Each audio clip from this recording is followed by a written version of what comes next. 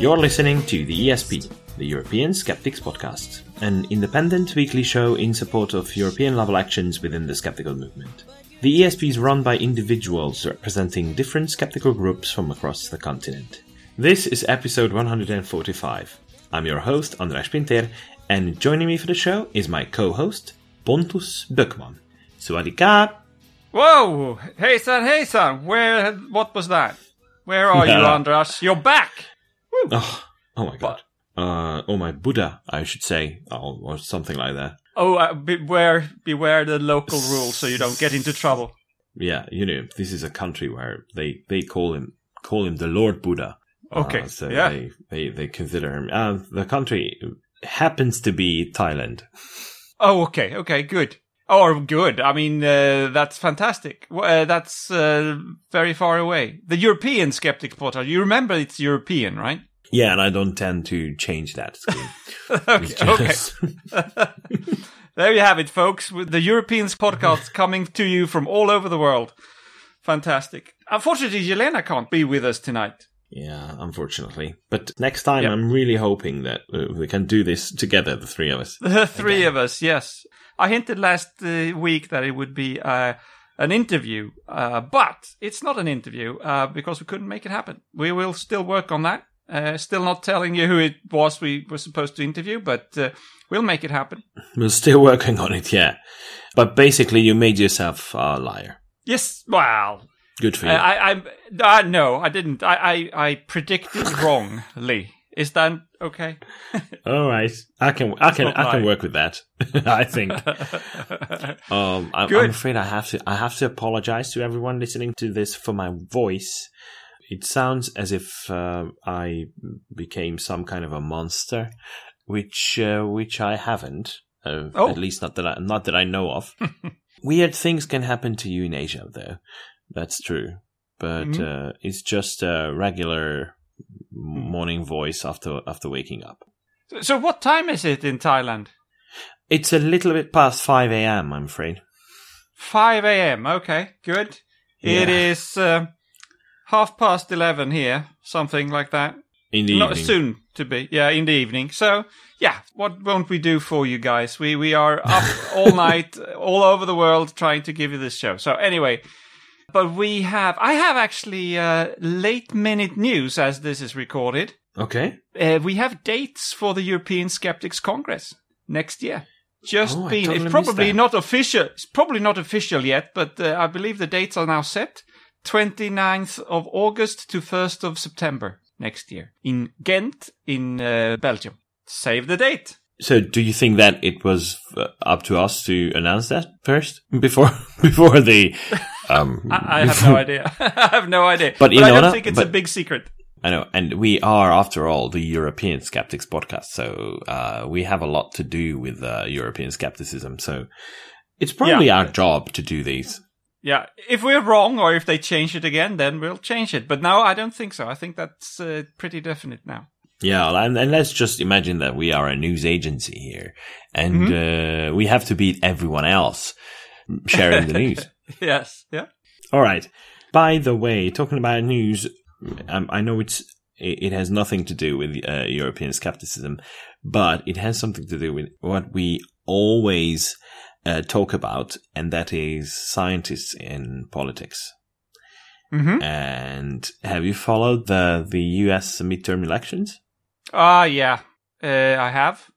So, first of all, people seem to be punishing the Trump administration a little bit, which is a good thing in itself. But from our point of view, I think the best outcome is that there are more scientists in the US Congress now than there used to be. Really? Really? Yes. I haven't... that one I have missed. Yeah? Apparently, there are 18 of them now, and that is almost double the number of what they used to have. Okay, that's good. It's good that it's increasing, but 18 out of 400 and something, it's not huge, but still. That is true, but it's an improvement. It definitely is an improvement. Yeah.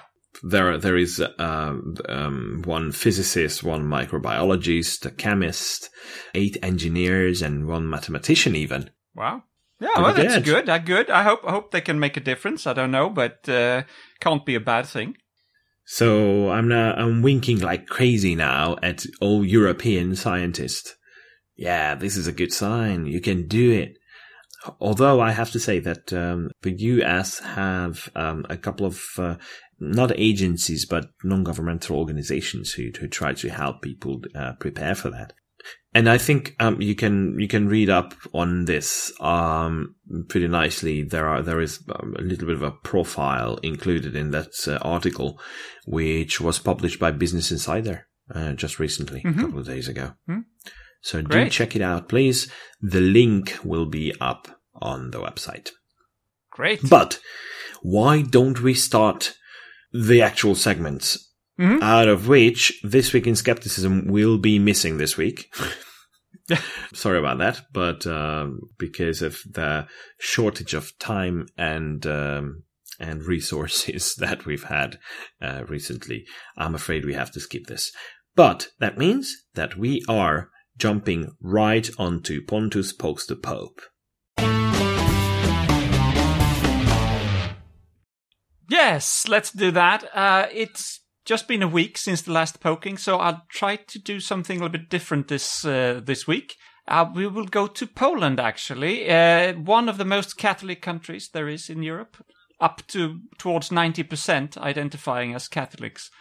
And that's why it's so interesting that in just a month, the opinion about the Catholic Church seems to have turned a bit sour from a steady level on about, it's already before they had about 20% disapproval rates for the Catholic Church. So that means at least 10% they disapprove of the Church, but they're still Catholics. But okay, that's fine. But the number has now increased to 29%, almost overnight, in just a month. This is according to a survey done by CBOS, which is the Center for Public Opinion Research in Poland. And why has this been then? Well, it's because of a film. There is a new Polish film out as of, new. It premiered on 2nd of October, and it's called Kler, or clergy in English. I don't know if Kler is the right pronunciation, but that's how they spell it in Polish. And it's a satire or a comedy about 3 Catholic priests, and it shows how the church is being involved in corruption, alcoholism, romantic liaisons, and, of course, child abuse. I don't know how you make that into a comedy, but I haven't seen the film yet, but we'll see. But it's been a fantastic box office hit in Poland. About 4 million people have already seen it, and that's more than 10% of the whole population. I have seen a trailer, though, with English subtitles, and I will be looking for it if it gets distributed so I can see the whole thing. The best measure of its success is that it's been condemned by the ruling Nationalist Party, who has expressly said that they aim to re-Christianize the European Union. So they don't like this film at all. Can I just say, oh my God? You can. So this is not directly poking the Pope, but I'm happy to see others poking the Catholic Church, and best of all, using humor as a weapon. I think that's very effective. Yeah. So thank you very much to the writer and director, Wojciech Smarzowski. Well done, and I wonder what Pope Francis will think of this one.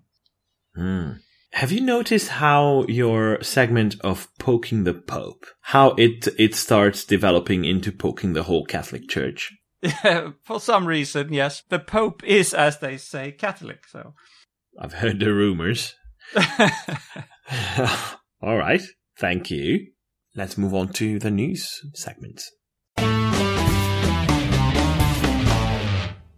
There is someone else whom we've heard of recently quite a lot, and we will in the future again, because he's just someone who cannot stop. That is Massimo Polidoro from Italy, and the head of the Italian Committee for the investigation of claims of the paranormal. CICAP. CICAP. imagine what happened. He's publishing a new book. Oh, that's every month now. The man is fearless. You can't stop him. Unbelievable. This is the fourth book he's publishing this year. I can't believe it. Yeah. It's the other thing is that it'll be his 50th book ever published. Wow. And it will be about Leonardo. It translates as Leonardo, a romance of a genius rebel. Mm-hmm.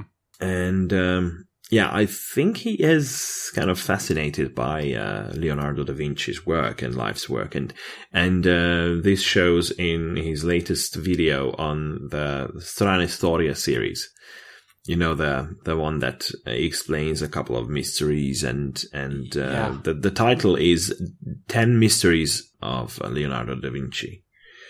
That's really interesting. I'm afraid it's just available in Italian, I'm afraid, right?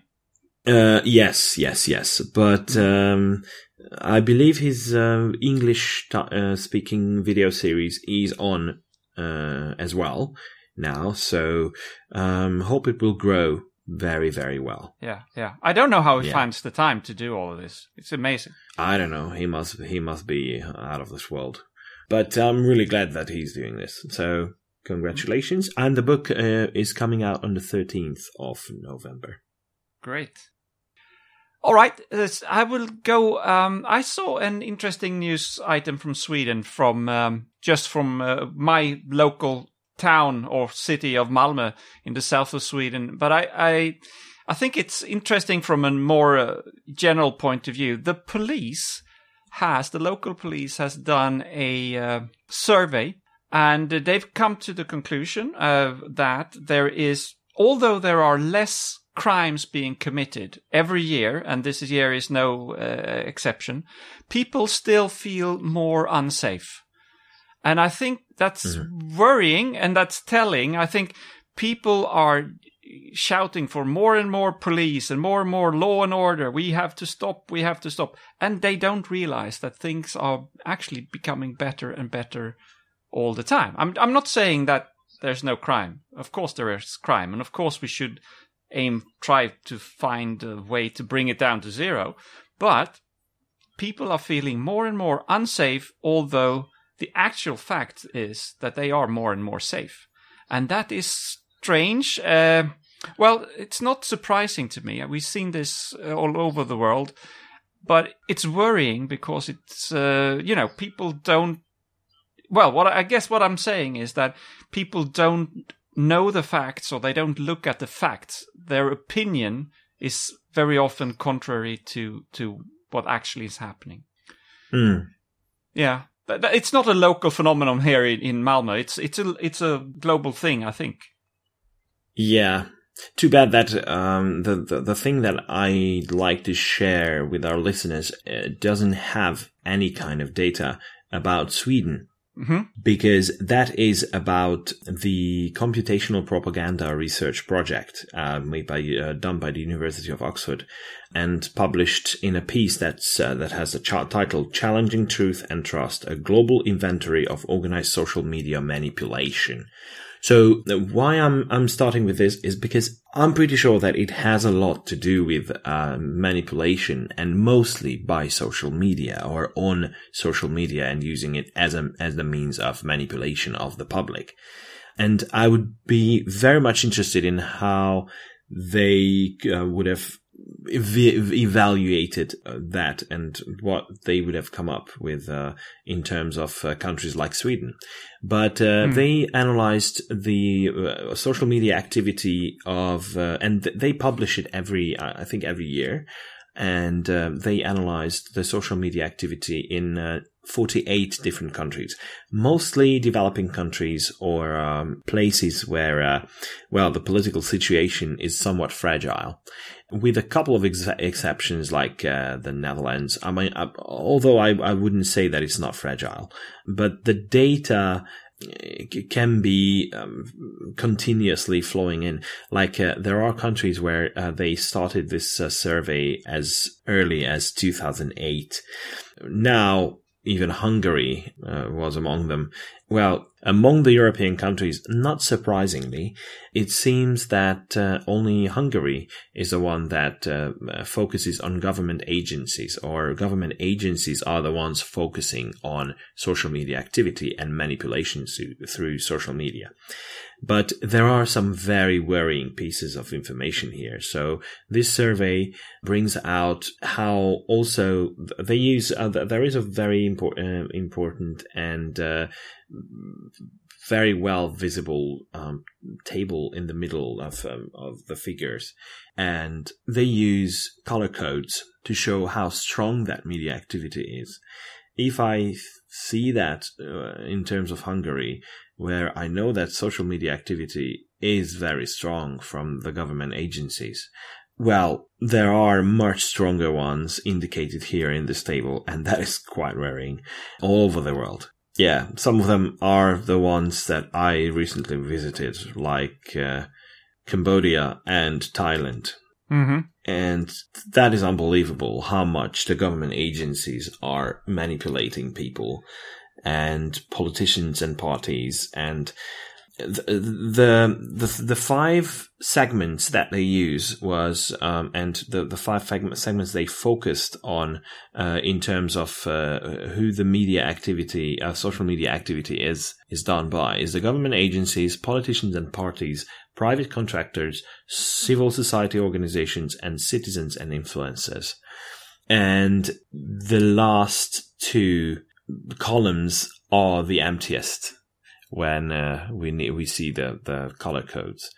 So civil society organizations, citizens and influencers are the least likely to manipulate the public opinion through social media, apparently, based on this survey. Yeah. And I think it's worth looking at it. It's worth trying to analyze it. There is a very interesting and detailed discussion of this of the results. So it's worth having a look. Yeah, I think reflecting back on these 2 last news items, I think I used to think that there were 2 sort of forces on the social media and on the internet. They're the ones that are trying to spread the truth and be factual, etc. And then there are downright misinformation sources, people who are trying to manipulate people in a certain way. And those 2, of course, exist. But there's a third category as well, and that is channels that are spreading things that are totally computerized. It's all created artificially just to create, you get clicks. They have bots and stuff, and I don't understand how it works, of course, but you can program things, program Twitter feeds, you can program things, and it grows by itself by just trying different kinds of tweets and different kinds of posts, and whatever gets you most clicks or most ads will generate money. And the ones who owns those, they don't even care. They don't care what it's happening. So they're not even trying to manipulate in a specific way. They're just trying to generate clicks, very often automatically with some sort of artificial intelligence or things like that. And that's interesting. So you have the truth, the fake, and the totally random things. And I wonder if those random things are taking over even more.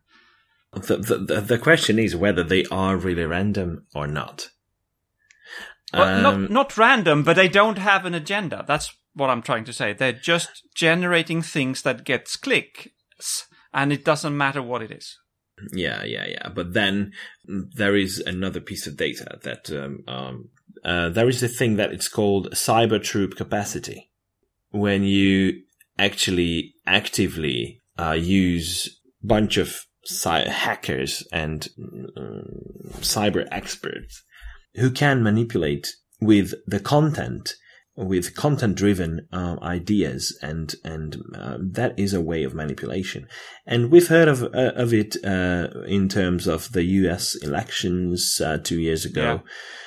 and like elections in other countries as well. And it's very telling when you look at the global cyber troop capacity map on this very article that I told you about.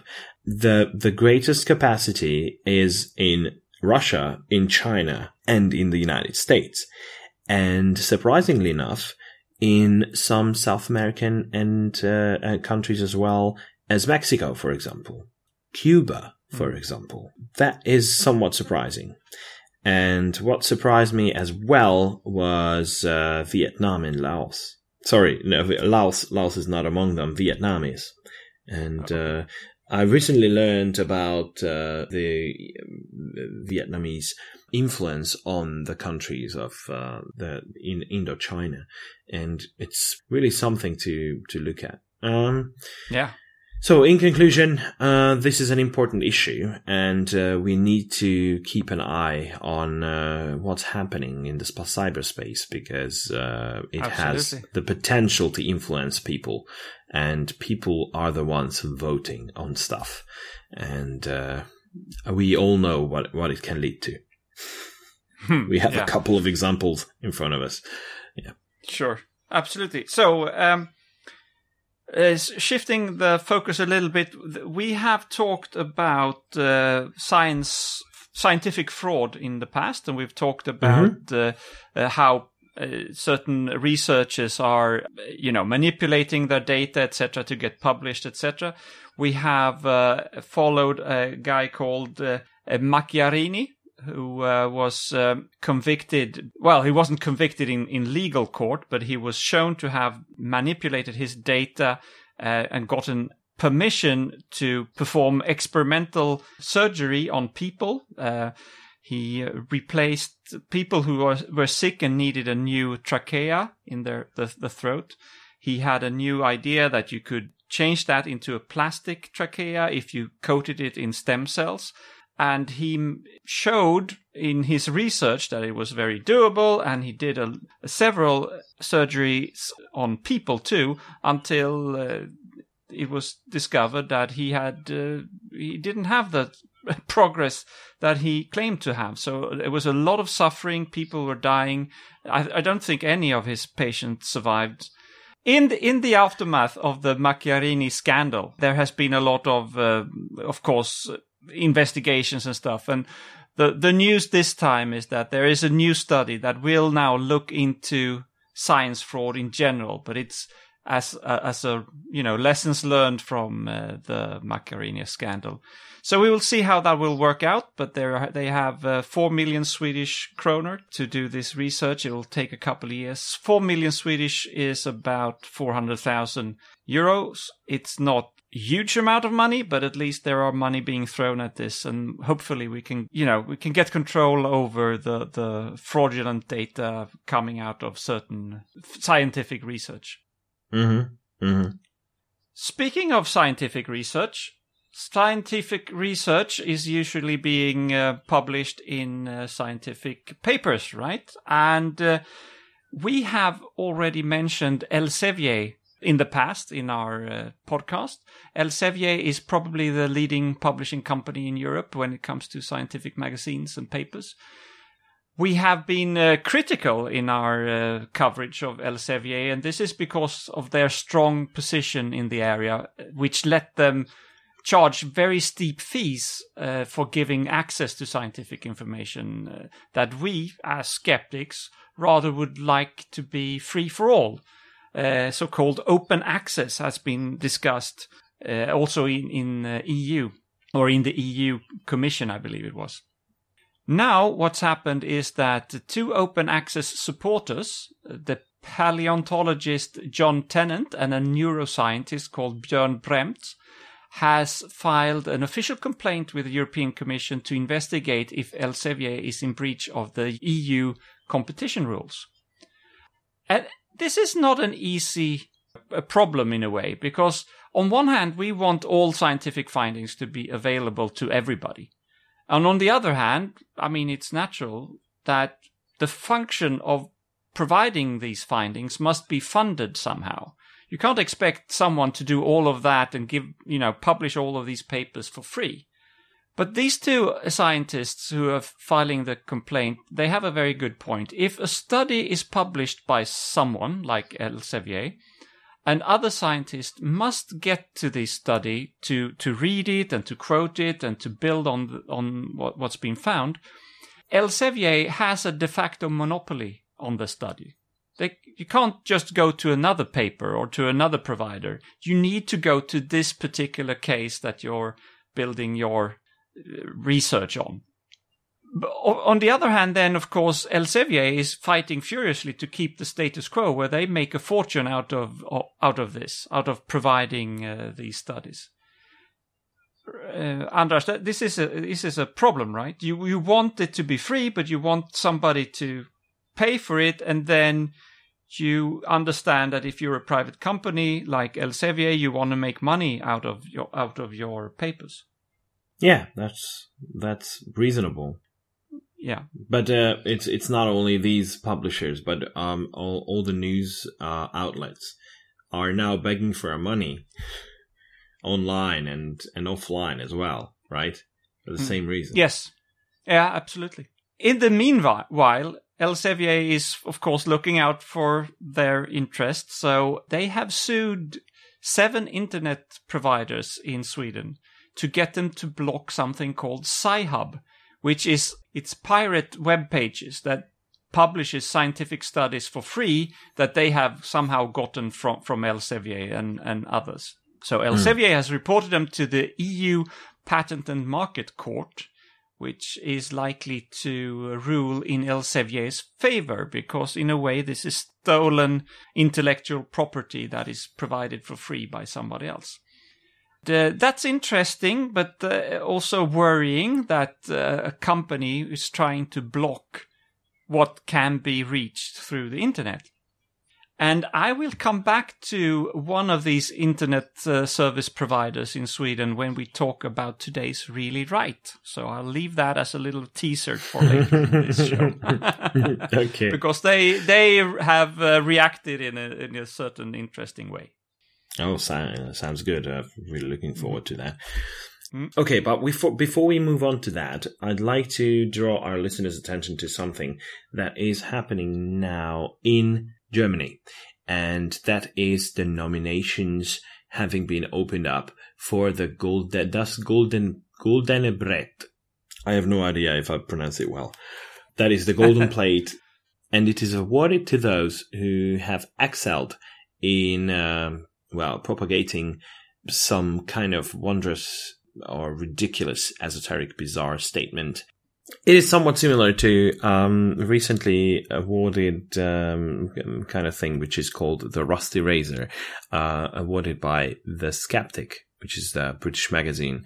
And it happened at QED recently. It was awarded to Andrew Wakefield, none other.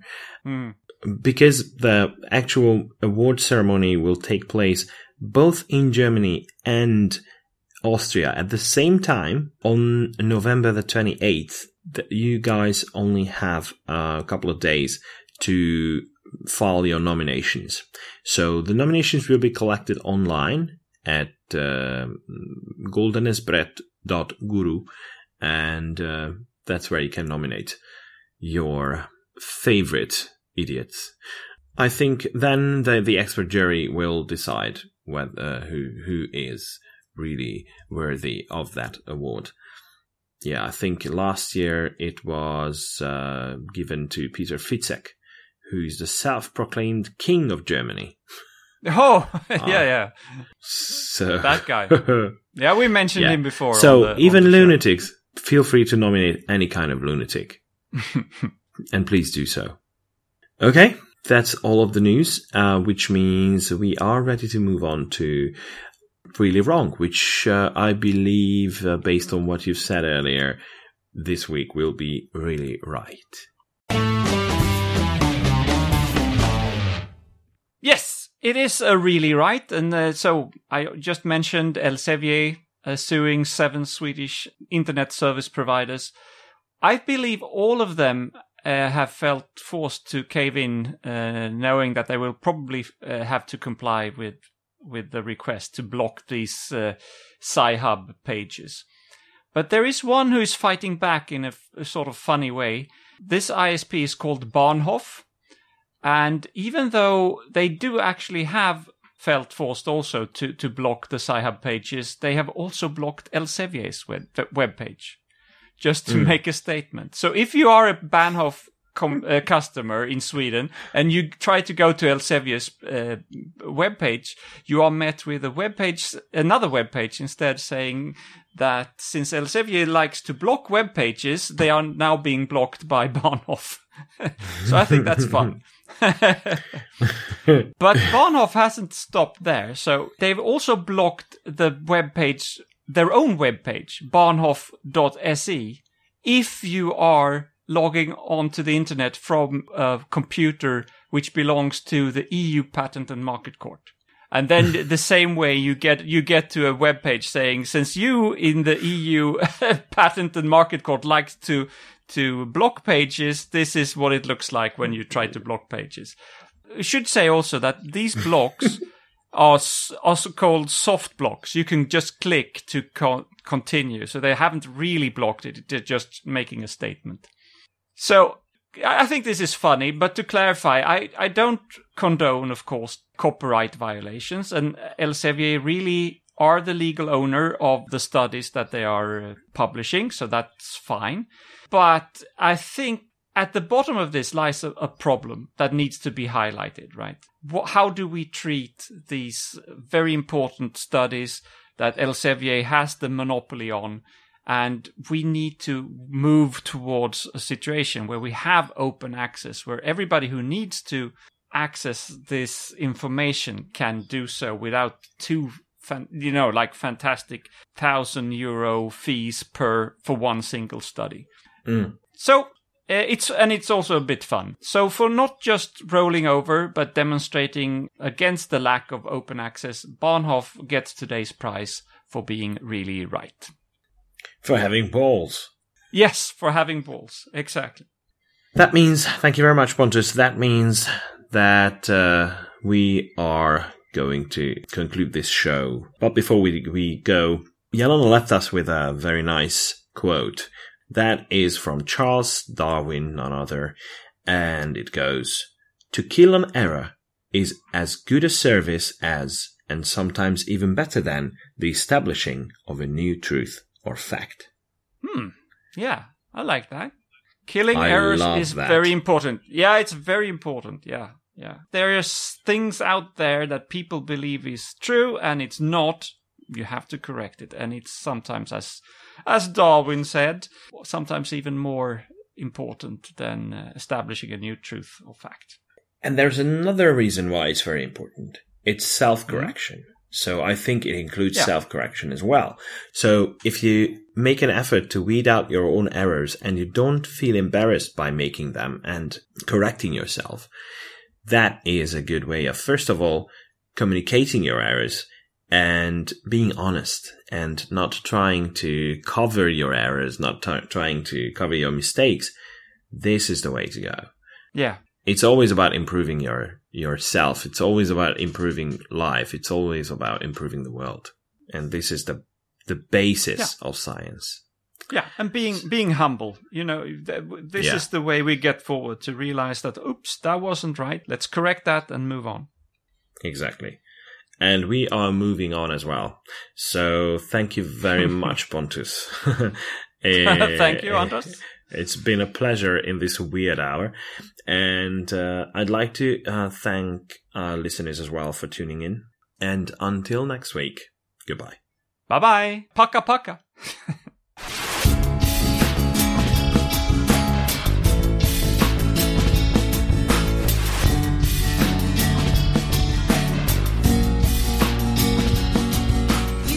This has been your ESP experience. The show is produced and recorded by TheESP.eu. Join us again next time, but until then, please send your feedback, comments, or death threats to info@theesp.eu. We would also love to hear your ideas and suggestions regarding future episodes, as well as news from your country of residence that might interest others across the continent. If you have a local event or organization to promote, please don't hesitate to let us know, as we are more than happy to help. All music in the program was written and performed by Keisha J. Gray and George Schwab and is used with their permission.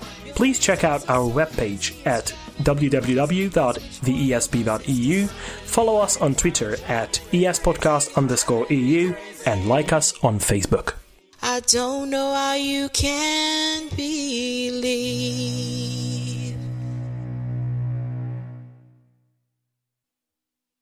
I'm happy to see others poping the book. It's late nice. here as well. Which is the golden razor. So this is it's not the golden razor. Sorry, it's the Occam's razor. Yeah, and no, it's the rusty. No, razor. it's not even. It's wake not up. even Occam's razor. So let me wake up. We have tried to done our research, and sometimes it's totally off. But hey, well, it's a total if failure. you're still listening, I think I remember myself. at least it's entertainment. It's entertainment. This podcast is for entertainment only.